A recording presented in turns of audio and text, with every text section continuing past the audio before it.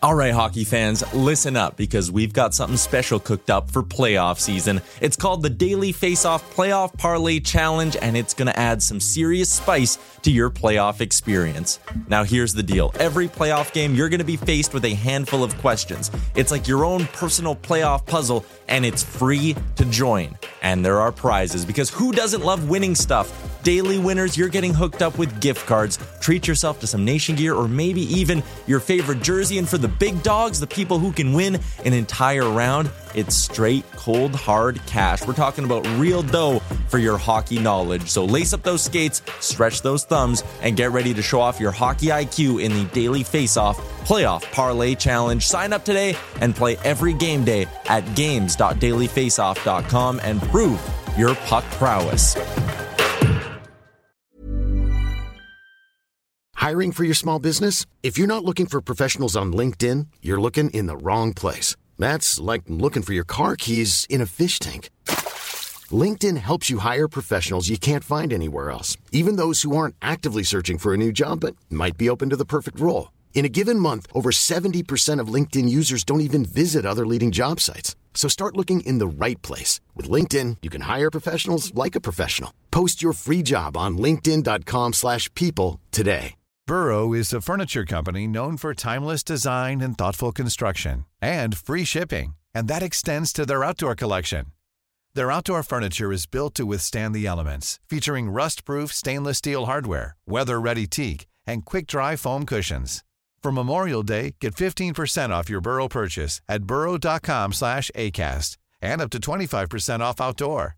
That's up to 25% off outdoor furniture at burrow.com/acast.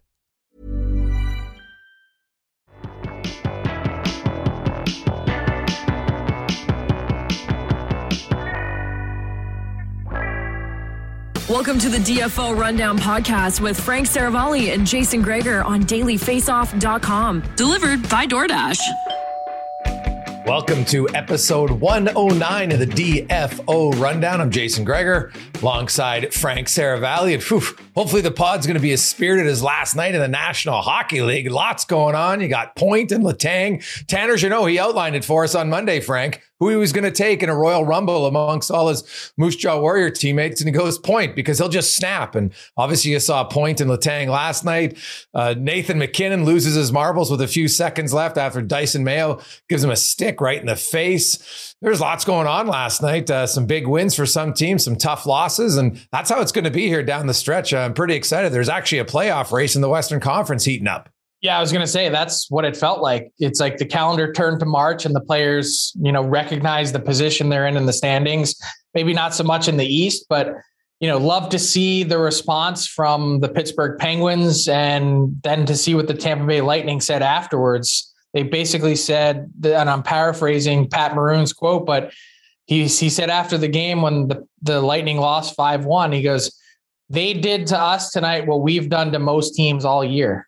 So an indication of, sort of where things are at with the Pittsburgh Penguins. They're back on track and things heating up in the West. By the way, had to ask you, is Dyson Mayo one of the most underrated hockey names in a while? Oh, it's pretty sweet, man. Dyson, Dysin. I'd love to know how they came up with that. And he also just signed a 3-year contract extension, the former Edmonton Oil King with the Arizona Coyotes. And you see he stuck McKinnon. Now, obviously it was accidental, but still, I could get why Nate McKinnon lost his marbles. It's 3-1. The game's over. There's, 5 seconds left? And right off the face-off, you go to lift his stick and hit him right in the face, and he's leaking all over. And then they throw the mitts down. I kind of like that from Colorado. I think that's a team that's got to play with a little bit more nastiness at times. And, obviously they're running away with the Western Conference, but I think McKinnon showing his teammates that we can't take losing for granted. Well, we've learned that it doesn't exactly take a lot for Nathan McKinnon to begin to lose his marbles. I mean, that fuse is relatively short compared to some others in the National Hockey League. So I get it too. But I don't know. At the same time, things happen.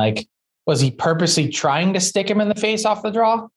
I don't think so, but I mean, look, that happens relatively. How many high sticks a game do we get where someone gets poked in the face? A lot, like two per game. I don't know, something like that. It's a lot. You think it's that many? I mean, I feel like every game I watch, at some point, somebody's checking their face for something, like whether it's Connor McDavid last week or, I mean, it was a couple weeks back that Austin Matthews had his run-in with the post. That was a little different, but at some point, some game, I feel like we're dealing with at least one high stick per game.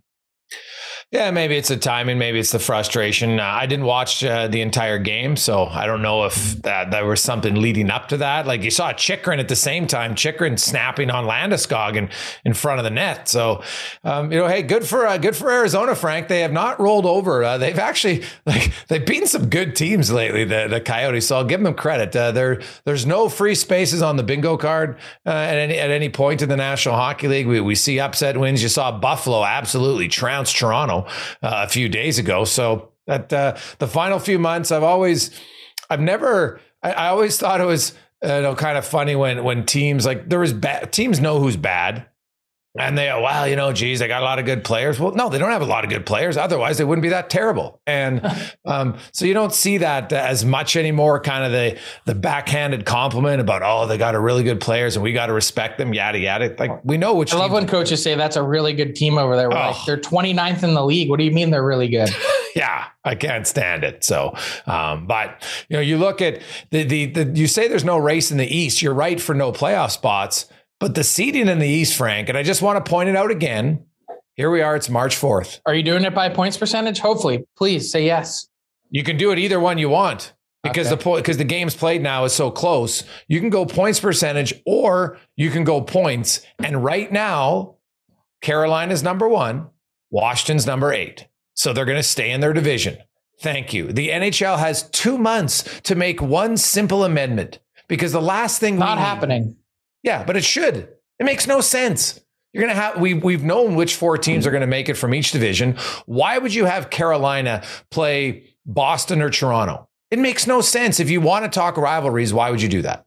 Look, it makes me a little bit sick to my stomach to agree with you, but I was singing your praises yesterday on Vancouver radio, saying the same exact thing, that if there are 4 and 4, there can't be a crossover. 100%. Yeah.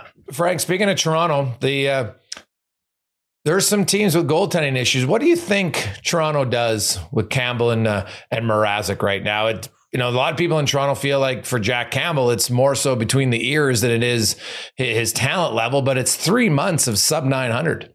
Yeah, we're approaching exactly 3 months. December 7th, 890 save percentage since then. And I think, there's no question that it's alarming. I think they're trying to use every available opportunity to evaluate between now and March 21st, hoping that one of these guys can find their game. I mean, you give Jack Campbell a few days off to get his head right, and Peter Mrazek doesn't look any better. They're 31st in the league in save percentage since December 1st. And this trend has gone on for so long, but hasn't really become a topic of conversation until the last 2 weeks or so, partly because they've found a way to outscore and paper over a lot of their mistakes. So Jack Campbell, with all that going on, has a winning record by a wide margin. It's hard to do when you're allowing that many goals, but it goes to show you that Toronto can really score. And so the issue is when you get to the playoffs, you typically can't outscore your mistakes. So the other part of it is Jack Campbell allowing a lot, or is Peter Mrazek allowing a lot because of their own goaltending, or is it because of some of the weaknesses and flaws that exist on this defense? So if you beef up your blue line, does that make your goaltending better? Well, your beef up your blue line or play maybe a better system and have the players do it. Some would argue that under Jay Woodcroft in Edmonton for 11 games, albeit small sample size alert, that has worked. I still I wonder at some point your goalies have to be able to make big saves. No defensive team ever, like Tampa Bay's won 2 Stanley Cups. They still relied on one of the best goalies to make great saves at key times, right? That's just, I don't know if you can ever have that stifling of a defensive system nowadays that you can shelter your goaltender, but you're right. Maybe you can play a little bit better, Frank. I think that's valid. And so that's something they'll have to look at. But it's interesting to me because I just don't, we know Braden Holtby, but, And I still wonder about Dallas. Like, I know people say, well, they could bring up Hudobin, right? And Jake Ottinger's their guy. But what if they truly believe Holtby's better and they're in such a playoff run that those 10 starts down the stretch that they think they're going to get to Holtby or 8 or whatever it is? Do they really want to go to a guy who's their third stringer just to get a second round pick or whatever they're going to get for Braden Holtby? So I'm kind of curious to see what Jim Nill does, because I know there's Marc-Andre Fleury, right? But other than that, like, I'm not, unless the Islanders, unless the Islanders are going to make a hockey trade and they want to move Varlamov, who has a year left on his contract, I just don't see a lot of goalies, Frank. Like, people have been talking about it, but I don't see it. Do you see anyone else as a realistic option on who would be an upgrade? Like, there's some goalies you could acquire, but James Reimer's banged up now, but I'm not sure James Reimer's a guaranteed upgrade for Edmonton or Toronto, or maybe Vegas is Robin Leonard's out, I guess, because their only option is Laurent Brossoit at this point. That's the problem that's faced the Oilers for a long time. I think they look to make a goaltending change and haven't really found someone that they think can be a guaranteed difference maker. And I don't know what the answer is. Like, what would Marc-Andre Fleury look like in Toronto? That's really, I think, the question. And what would it cost to get him? How would you make the money work? I mean, that's the only guy I could see as a reasonable upgrade. And the question is, would he want to go there? I think to this point, the answer is no on Edmonton. I think the answer is no on Washington. Would he want to go to Toronto? That's the question. Yeah. And I'll say this, Kevin Woodley from Ingo Magazine, he talked a lot about Fleury, and Fleury plays better in a system where he gets a lot of shots. So that might fit in well in Toronto, but you're right. Does he want to go there? Obviously it's a huge cap hit. So how do you make it work? Huge pressure. Do you want to sign up for that? I mean, that's the question everyone has to ask themselves, I guess, if you're going there. Yeah. Fleury's personality, he would seem like a guy who, he seems pretty laid back and, jokester and a prankster. I think maybe he might relish that opportunity, Maybe. Yeah. He'd be one of those guys that, I think I can because I'll tell you right now, if you go to Toronto and you win, you are a folklore legend. Yes. Forever. Right? Like ever. So there is that side of it too. 55 years. I mean, it's a long time. Yeah. And if I was wagering right now, Frank, and it's an easy wager because there's 15 other teams, I would take the Field to win over Toronto for sure. So I would. There's the only team I might take against the Field right now is Colorado. That's the only team. I don't think I'd take any other team in the East against the Field. No.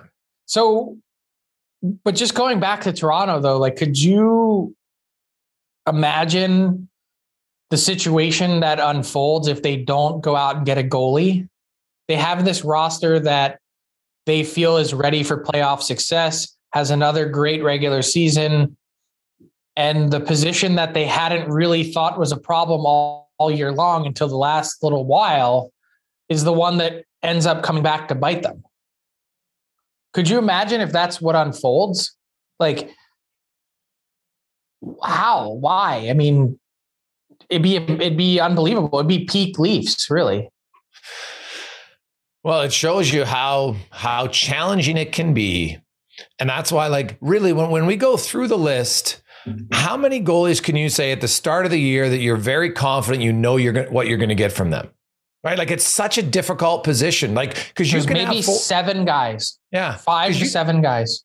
Because you can have forwards, Frank, who might be, 90-point guys, 3-4 years, and then they have an off year and they score 70 points or whatever, but it gets hidden, right? Like it doesn't crush you. Whereas if your goalie suddenly has a 910 or a 908 and whatever happens, maybe he's got a little tweak and he's trying to play through it, they're so much more exposed.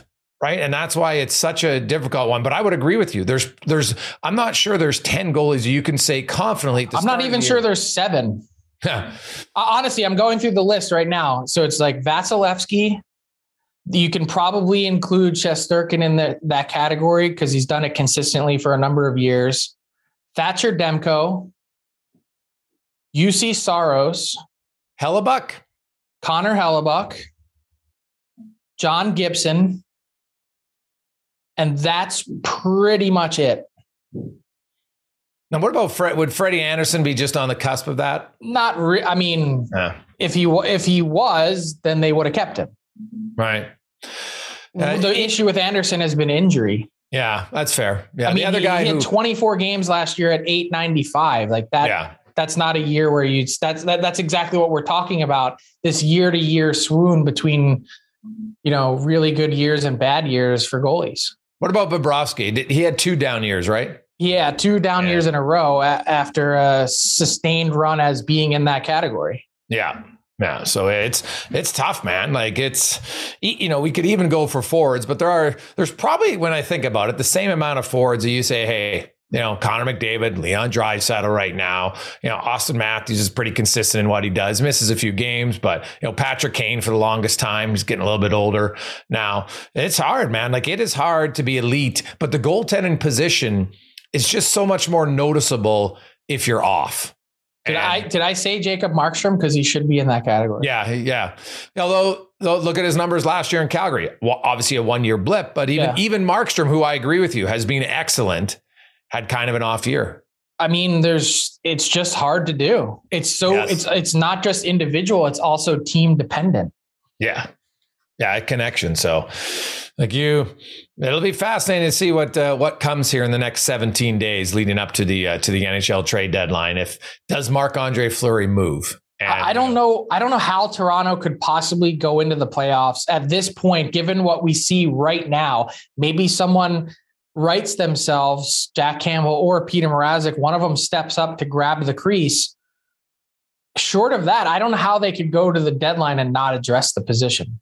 Well, that's fair. Another guy, Frank, who we might put in that list is Sorokin in New York. He's young. He's getting close. He's getting close there for sure. And that's why if you're the New York Islanders, Varlamov, you have to think has big value for a team because you would have 2 playoff runs with him, right? Yeah. It's kind of like a position of the Barkley, Goudreau, Coleman trade where you get a guy for 2 years.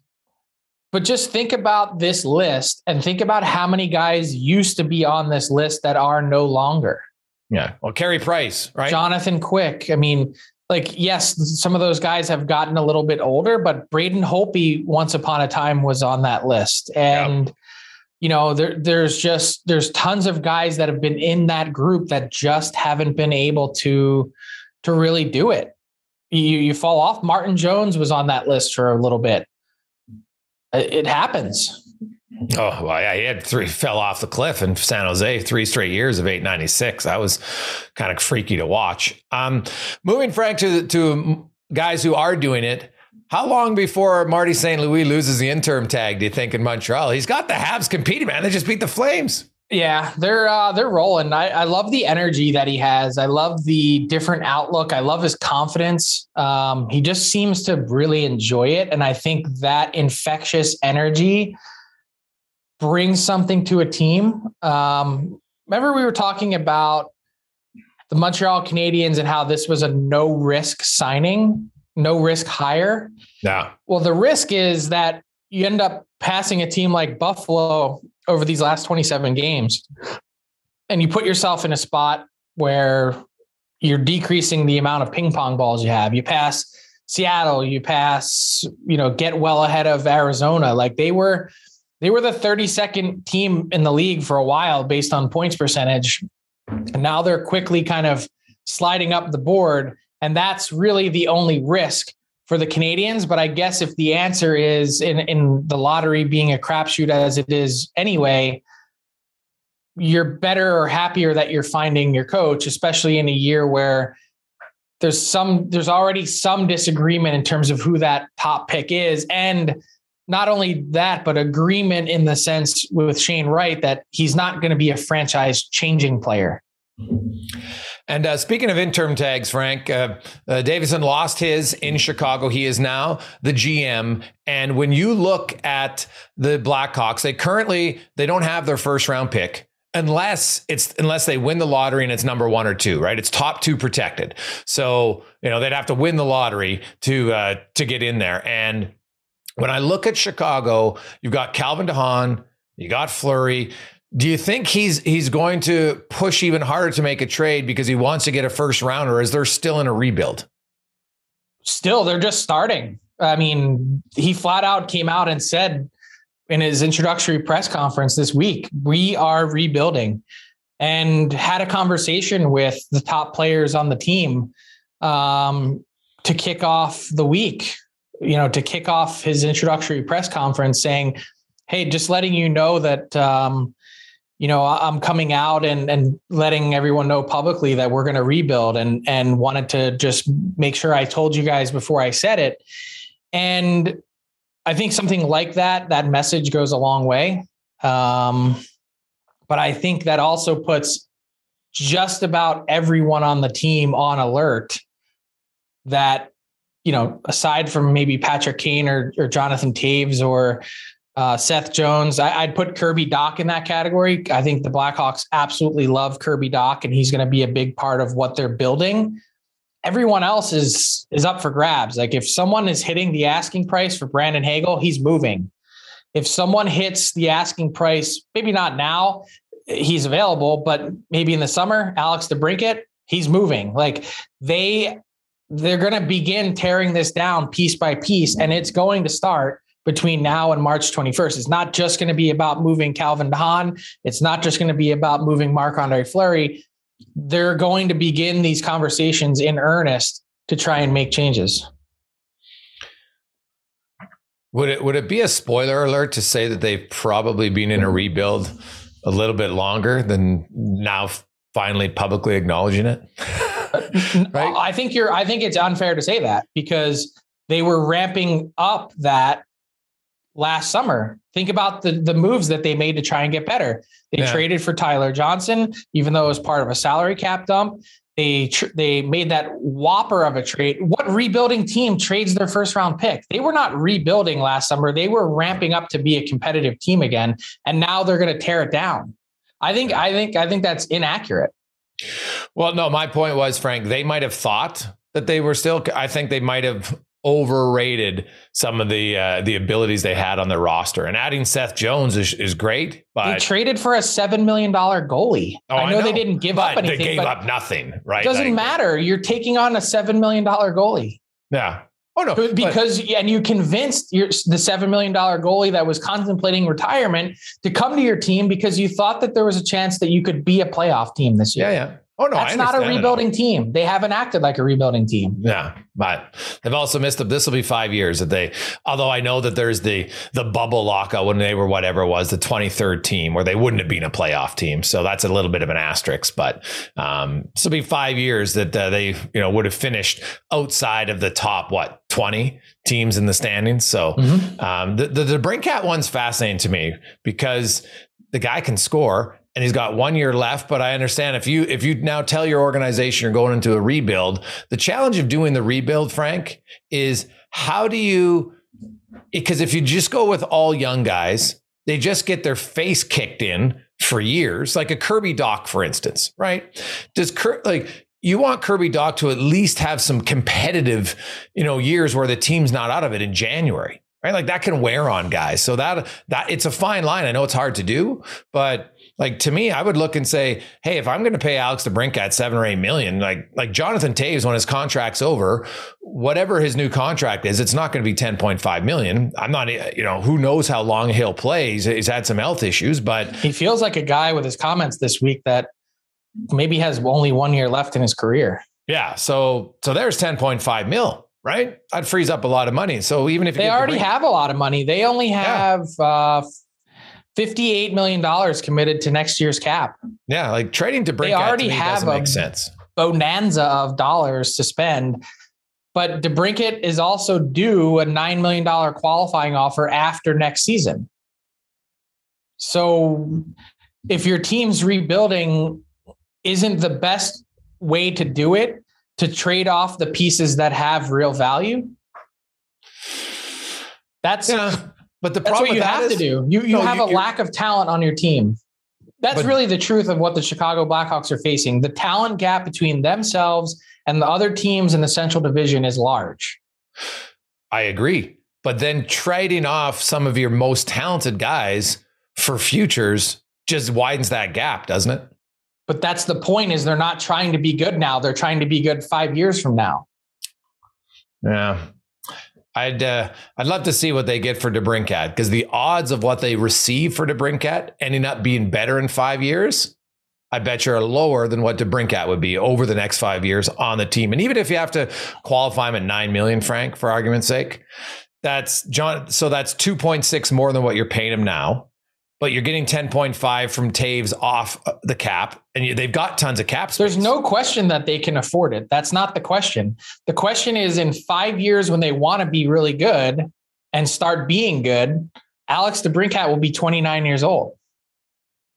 Yeah. What's wrong with that? Nothing. But in between now and then, you could have gotten a guy that's 18, that's 23 by then. No. And will he be as good though as DeBrincat? That's what I always say. You got to get multiple pieces then to give yourself shots to get that player. Yeah. I mean, DeBrincat was a 39th overall pick in the second round. Those guys exist. You can find them. Yeah, no, it's true. They're rare though. I'll say we'll revisit this, and if they do deal Alex DeBrincat, having seen it so many times, I've studied these teams and the biggest mistake is they trade away proven players for hope, and rarely does the hope pan out. That's all I'm saying. It's rare. I think I'm leaning more towards your assessment from a few weeks back that it takes 8 years. Yeah, I know. And that's the tough part. But I think the only way to speed it up is to totally go scorched earth theory and just blow the entire thing up.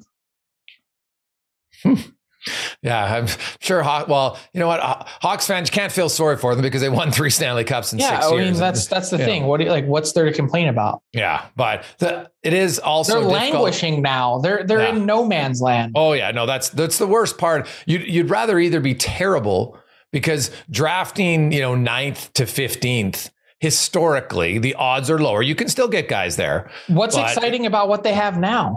Yeah, it's much lower. And right now, they probably don't even have their first round pick. So that's why I think he's going to push hard to try to get something done before the draft for sure. Just because you're right. If they admit they're in a rebuild and they don't even have a first rounder, man, that just extends the rebuild another season past it. So why you need to get as many as you can now. Lastly, quick, Frank, Colorado. What do you think they're going to do? Are they good enough right now, or do they need to add? I think they're good enough right now. I don't show me where there's a hole. I mean, you've mentioned size on the back end. Yes. Obviously, having Eric Johnson for a playoff run changes it a little bit. Yeah. I don't know. I don't see holes here, and I think there's real risk in a team that's been cruising right along to add in a piece that takes away someone else's role and then adds pressure to that new player to contribute. I don't know. I'm in the minority probably in that, because I think everyone wants to try and add and try and improve their team. When you're in a spot like this and you have a true authentic shot at a Stanley Cup, I mean, what would we peg their chances at the moment? Oh, they're the favorite. 1 in 5. They're the favorite because they don't have as many high quality teams in the West as the East teams do. It's still just such a crapshoot. Like, I don't know. They also don't have a first round pick. So if they're trading a first round pick, it's in 2023. Not that matters, but it's, just another pretty good draft. Have one. That's what I mean. It's I don't know. I personally don't think this team needs to do anything. Okay. I think, they got to add a defenseman, and I think they will. I think they'll add a defenseman, and that can be, it doesn't have to be the biggest name defenseman. They just need someone who's a big, strong, good defender. I think good teams need 8 of them sometimes in the postseason. And so give me your prototype, your ideal. I think Ben Sherratt helps them. Okay. Is Ben Sherratt worth a first and a third? That's a good question. Well, their first rounder is going to be so late. Considering I'm going to say yes. Obviously it's hindsight, but I would say yes, because I think their opportunity to win, they got 2 years, right? They got 2 great runs because of McKinnon's contract. And then it changes a bit. He's still a good player, but he's going to be getting paid way more. So I think these next 2 years, if I look at a team, if Chicago's a team that has to go full scorched earth, I think Colorado's got to be a team that pushes their chips in. And I would push my chips in now for 2 playoff runs if I'm Colorado. Okay. So I would go Ben Sherratt for a first and a third. I know that's a lot. Well, that's what they've been asking for weeks now, and they haven't gotten it. So. Yeah, so they might not get that, right? Well, I think it's a buyer's market this year. Like if you look at it, I would agree. The number of playoff teams that are already solidified, there aren't any teams that are trying to add that are knocking on the door. Most of the teams that are right sort of in that mix are probably not going to be big buyers. Then you've got other teams that are in the mix that aren't likely to be big buyers, like Pittsburgh. Calgary's already done their shopping. Yeah. Washington, a lot of the teams, their GM, Brian McClellan, came out this week and said he's not going to be aggressive. That's 3 teams right there that you can pretty much take off the board. I think Tampa is lurking, but they are so capped out that I don't know that they could do anything if they wanted to. Yeah. Minnesota's the other one, Frank, I'm a little curious about, because, they got just the brutal dead cap space starting for the next 3 seasons. But isn't that a reason to get a rental then now? No, that's what I mean. I agree with you. I think Minnesota's a team I would put in that could be lurking and making a move just because they know that. Well, they're not lurking. I think they're a part of the group that's buying. It's Colorado, Carolina, Florida, Toronto, Rangers, St. Louis, Minnesota, and Boston. That's it. That's a small group. Now, what about, Vegas, the health of Lehner, and then even I still think Edmonton would like to tweak something. I don't think Edmonton. But they're not big buyers. I don't think for Edmonton. It's probably goaltending, and if not, it's a defenseman that is. We're not talking top 4 guy. Yeah, Ken Holland has said that he doesn't. This team hasn't necessarily, he knows when to buy, and this team to this point hasn't shown that they're worthy of it. Yeah, no, that's fair. I still think Edmonton, I wouldn't be so shocked if they don't get the goalie or defenseman. I wouldn't be surprised for them to try to add some skilled size in their bottom 6 still. Like if they're going to battle a Calgary team, I think they need that. Okay. Or Vegas. But would you call them a big buyer? Like a clear? No, well, they don't have much cap space either, right? That's the other thing. They're pretty much LTIR. So those are the teams: Colorado, Carolina, Florida, Toronto, the Rangers, St. Louis, Minnesota, and Boston. That's 8 teams. And so that's why we usually have a lot more than that are in the mix to really be movers and shakers at the deadline. Yeah. And I think the list you just made, Frank, to me, it's why if I'm Carolina, I'm pushing in even more. Majority of those teams are in the East. So you amp up your team. You've already got the best team in the West. Now you could augment it and, give yourself maybe juggernaut status. You meant Colorado, right? Yeah. You said Carolina. Sorry. Yeah. Colorado. Okay. So what do you make of the Claude Giroux addition or talk in Colorado? Yeah, I don't know if that's their main priority, to be honest. Like, I think Claude Giroux is a good player and would help you, but on what I see in Colorado can score with anybody. I don't see scoring as their big issue. So I think they need to solidify their back end first, but that's just me. They've got the second most goals in the league, second only to Florida. They're the one of only 2 teams with 200 plus to this point. So, they can score, man. Yeah. They got a lot of boards. Well, and I think I think if you're Claude Giroux, you're sitting there and you're sizing up your options and you say, well, yes, Colorado might be the best chance to win. It's also maybe the best chance to be a misfit on that team. Is it not? Like if you're Claude Giroux and you're trying to pick your spot of where you're heading to chase a cup, you don't really want to be a guy that gets there and ends up on the third line and isn't used properly, do you? Isn't that a real possibility there more than anywhere else? Well, yeah, right, because they have pretty deep top six. But maybe Giroux looks and says, hey, like we say that, but then you look at how important Tampa Bay's third line was to their 2 championships. And maybe he sees that and says, hey, if I make their third line that good, or maybe they move someone from their top 6 to their third line, that it does give them, it would add to it. But he's a huge cap hit. I think they got to have a third team for them to even fit him in. There's a lot of third teams that have lined up this year to do that have made it really clear. Seattle, Ron Francis said again this week, we've let everyone know we're ready and willing to do it. New Jersey, Columbus, Detroit, Arizona, San Jose. There's a lot of teams that are saying, funnel your money through us. I'd imagine Buffalo's in the mix. That's a lot of help out there. And you know what's cool about that is, Jason, it's like shopping for a house. You go and you get the best rate.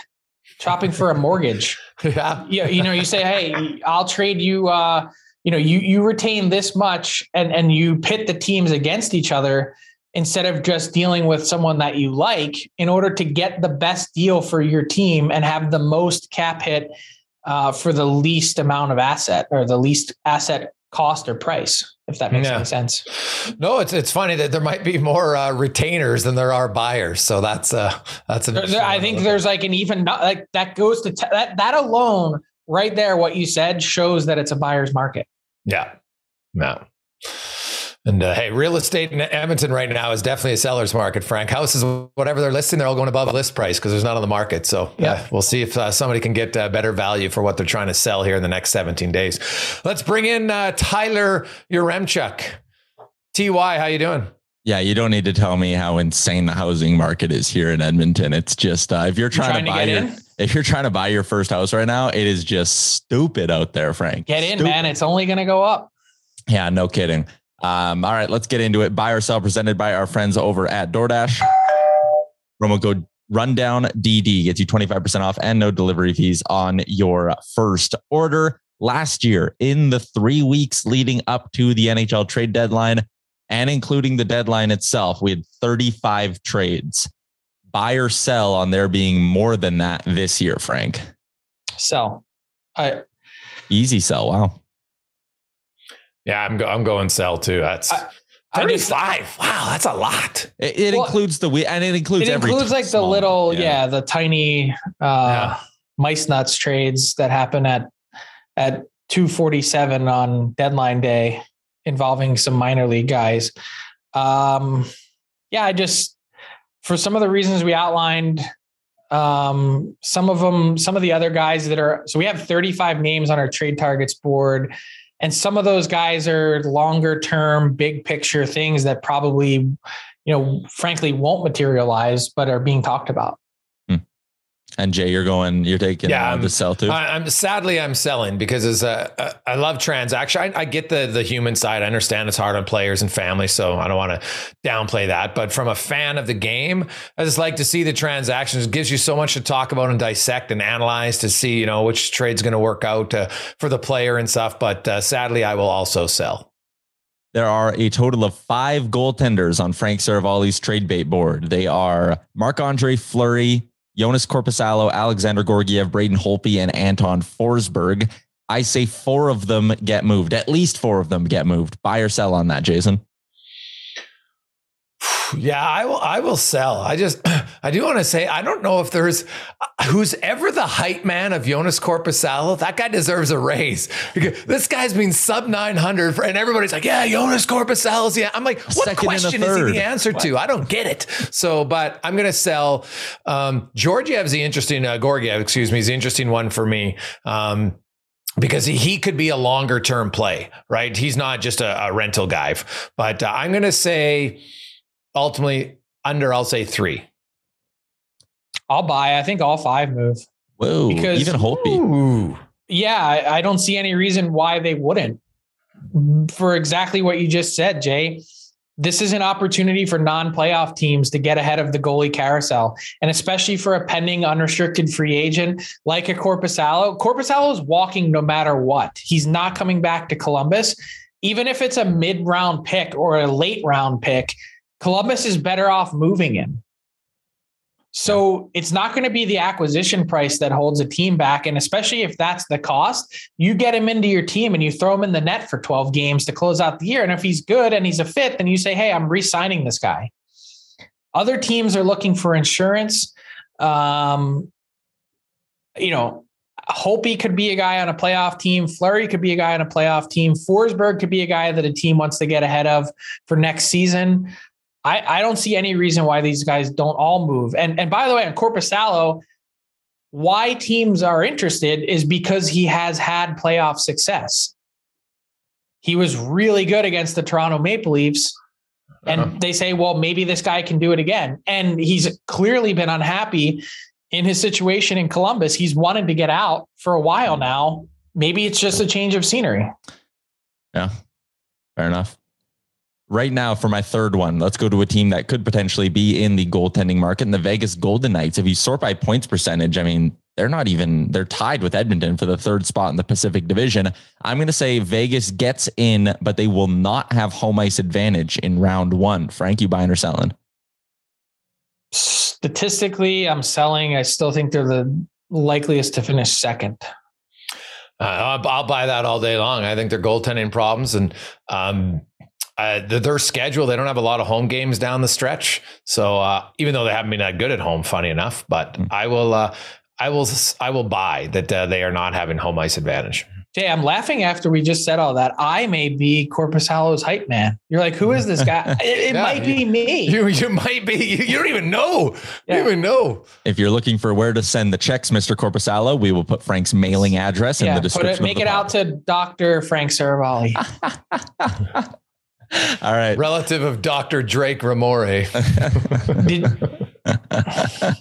All right. PointsBet bonus question. Our friends at PointsBet Canada, they are all in on the Brier. And why wouldn't they be? I mean, come on. Nothing says Canada like the Brier. Am I right, Greggs? It's down in Lethbridge, Alberta this year as well. Over on the Real Life podcast, we've been giving away like all-inclusive weekends at the Brier. It's unbelievable. Anyways, PointsBet bonus question. Who doesn't want an all-inclusive weekend in Lethbridge, Alberta?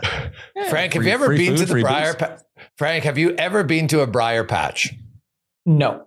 Oh, God. Unbelievable. The Brier Patch, Frank, is like, how would I explain it? It's basically just a free-for-all party. And the reason that the curling fans love it, it's so you imagine that you go and it would be hard. So let's say you're in the Stanley Cup playoffs and they were in the bubble in the round when you had all the teams there, and you would go into this big cabaret dinner and all of a sudden you're at the bar and right beside you, as you're a fan, is 4 of the players from your favorite NHL team. Because that's what the Brier Patch is. The reason the curling fans love it is the curlers are in there, in a lot of cases, just tipping back the beers with the fans. And the people, it is an absolute gong show. Like, if you like to socialize, you need to go to the Brier Patch just once. That'd be my recommendation. I would actually like that. But my thing is, I feel like watching curling live, it's a sport that's not nearly as good as it is on TV. Fair? Oh, no, it's fair. You just sit in the crowd, Frank, and you can watch multiple games at once, right? But you watch multiple games at once. Right? Yeah. But it's quiet and there's no like atmosphere. Oh, no. They got the cowbells. The fans are, because they're cheering different shots at different times. Oh, I don't know. I feel like it's like the NFL. It's better on TV than it is in person. Anyways, the question we got here for the PointsBet bonus question. I love curling. I picked up curling in my last year of high school, and then I still curl once, sometimes twice a week now. What's one sport you wish you would have picked up earlier in life, Frank? Golf. But you're big into it now, right? I am, but I started playing when I was like 8 and I stopped by the time I was 10. So I had enough fundamentals, but I went from 10 all the way till like 24 without playing at all. Oh. And that was a really long time to take off. And I wish, I think it's one of those sports like learning a language, like you pick it up early, you have it for the rest of your life. and it's a very difficult sport to pick up later. Without question, lacrosse. Huh? I did play-by-play in that sport for 12 years and fell in love with it. It'd be a great sport. And I think it really crosses over. It helps you footwork and hand coordination and how to absorb contact in a lot of other sports. So definitely lacrosse would have been that sport for me. There you go. Little known fact, I was a lacrosse player in high school. Yeah. You were a good hockey player too back in the day. Field. You were an athlete. You were an all-around athlete, Frank. Yeah, I know. It's hard to believe now looking at me. All right. That's going to do it for another edition of Buy or Sell delivered by DoorDash. I think on Fridays we should make it mandatory that it's Liam's ding dong, though. I think we have to put that because it's just like positive Friday, man. It just gets you in the mood for the weekend. I want to get your thoughts quickly, Frank. We talked about Forsberg. What do you make of Ottawa? We haven't really talked about Ottawa and Pierre Dorian. They're obviously out of it. What is he doing? What do you expect moves from him? Well, they're trying to sign Nick Paul. Yeah, they should. And if they don't, they're going to have to trade him. They offered 3 years times $2 million, and that didn't get it done. So then the question is kind of like the Tyler Mott situation in Vancouver. You've got this heart and soul player that everyone seems to like, but the offensive production isn't necessarily there all the time to warrant a significant cap hit. So how do you manage that? How does that work? Yeah, because I agree with you. I think Ottawa, who's a team they've been in in rebuild mode for a long time, and I think they're starting to come. They're at the cusp where they should be coming out of it. And Nick Paul's a player you really need, and like. To lose him, if he wants, let's say he wants 2.4, right? And you offer 2, I would bite the bullet and sign him for 3 years at 2.4. But what if he's looking at it and he's saying, I want Sean Corrali money, 2.75 times 4. I'm throwing a number out there because I think that's the same sort of general world that Tyler Mott is in and Van. And Van's problem is under Jim Benning, they committed too many dollars to players that aren't drivers or difference makers. I think in this case that Mott actually deserves that title because he does drive a line for them. And he's a good penalty killer, which they desperately need. But they've got other players, Jason Dickinson at 2.65, that's clogging things up. Yeah. I think Ottawa, like sometimes, you look and say, well, do we want to pay Nick Paul blank, right? And he wants 2.7. If he wanted 2 or you want to give him 2 and he really wants 2.7, that's a player I would go, Frank, for the 2.7, because I don't think it ends up being a massive overpay for you. Right. Nick Paul, for what he does and the type of player he is, I think he's vital. They've got their top skill guys in Kachuk and Norris, and they need other pieces like Paul Stützle. Yeah, he's exactly what a role player was, like a Yanni Gord and Coleman and those guys for Tampa.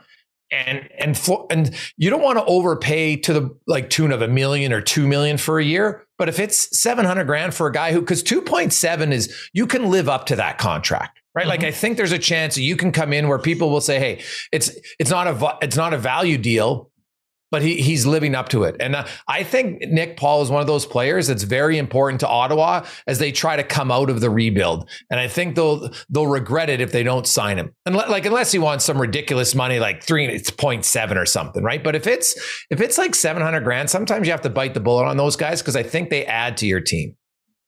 So it's not done. You asked what they'll do. Like, they don't have really any choice if they feel like they're not going to get it done. He has real value. A playoff team would be all over a guy like that to add 100%. To your mix. So that's really their big decision. They've got some RFAs. Like, I think they want to try and I think they'd consider making a hockey trade, but Zach Sanford is another guy as a UFA. He could generate some interest. Other than that, like Anton Forsberg. Yeah, that's it. I mean, they're probably trying to figure out how they can add to get these pieces in place for next season. Frank, it's been an interesting one, man. We'll be 2 weeks away on Monday, and I think we might have a special guest. We're still waiting to confirm that, so I don't want to jinx it, but could have a big guest on Monday, and we're going to have a very unique story coming up next Friday on the pod in the hockey circles. And for our men listeners, and our women listeners who have men in their life, I think you'll want to listen to next Friday's pod. How many women listeners do you think we have? Well, 5%. I do the numbers. What is it? It's 5%. 5%? Oh, it's better than I thought. I was going to say 0.3. I don't know. There you go. Hey, well, you know what? We've had quite a few women guests on the show over the years, and we have more coming. And we'll get into that rivalry game in Pittsburgh that's coming up. I think that's going to be well attended, and people will like that. Like good for the women who want to play that game. I think that that they need a few more of those. And to me, it all comes down to and before we leave, Frank, because we talked about it, Chris Botta had reported that they're getting closer to having a one league for the women next year, and we've discussed this on the show. Every one of our lady guests agree. You get one league. I think the NHL wants to help out the one league. For one league, yeah. Yes. And they need it. And hopefully that comes to fruition, because that's the next step to take the women's game for them to grow. And that's going to help them at the Olympics, because you're going to have the best Finnish players and Swedish players and Russians and Czechs and all them playing in that league against the Americans and Canadians. That's how they'll get better. We've seen it in the NBA, right? Like I agree. Well, the NBA, the United States demolished teams. It wasn't even close, the first dream team. And now you look at how those other countries, and it's, there's lots of them playing in the NBA, and how much more competitive they are against the US now than they ever were before. And it takes time. People think this will be like a 5-year thing. No, it's going to take some time, but it's worked in the NBA. And I think it can work in the women's game, and hopefully they get that single league. With all due respect, it's time for the PHF to step aside. Clearly the second tier of players, and they're the league that's in the way of the PWHPA of really making progress and headway. Yeah. Agree. Look for the betterment of your sport. Agreed. Need to do it. Frank, have a great weekend. Thanks for listening to the DFO Rundown with Saravalli and Gregor. Keep it locked on dailyfaceoff.com and subscribe wherever you get your podcasts from to never miss an episode. Delivered by DoorDash.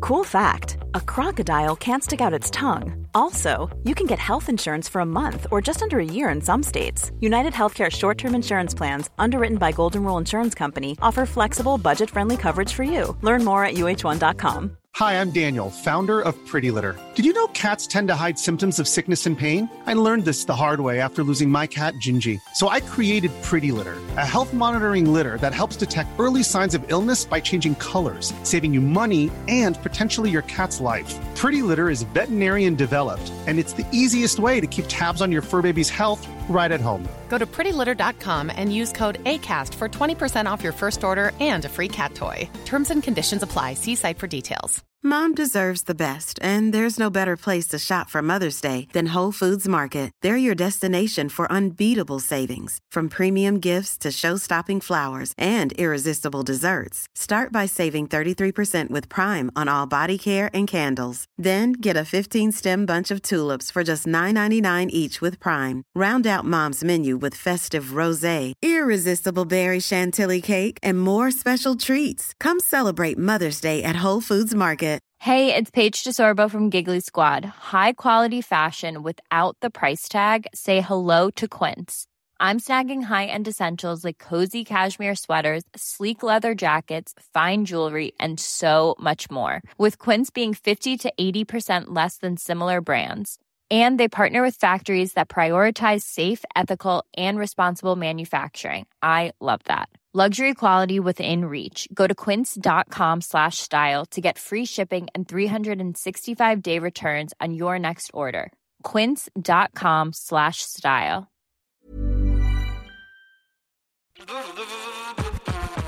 All right, hockey fans, listen up, because we've got something special coming your way this playoff season. It's called the Daily Face-Off Playoff Parlay Challenge, and let me tell you, it's going to add some serious spice to your playoff experience. Now, here's the deal. Every playoff game day, you're going to be faced with 4 questions. It's like your own personal playoff puzzle. And here's a sneak peek into some of those questions we'll be firing your way. First up, you got to pick the winning team. That sounds simple, right? but there's more. You got to decide if the total amount of goals in the game will be over or under a certain amount, and that's where the real strategy starts to kick in. Next up, you're picking who's going to find the back of the net first, and you're going to want to be careful because that's one that could be cooked early on in the game. And finally, you got to predict which period is going to be the highest scoring. Will it be a barn burner in the first, a shootout in the second, or a nail biter in the third? That's up to you to decide. Now let's talk about prizes, because who doesn't love winning stuff?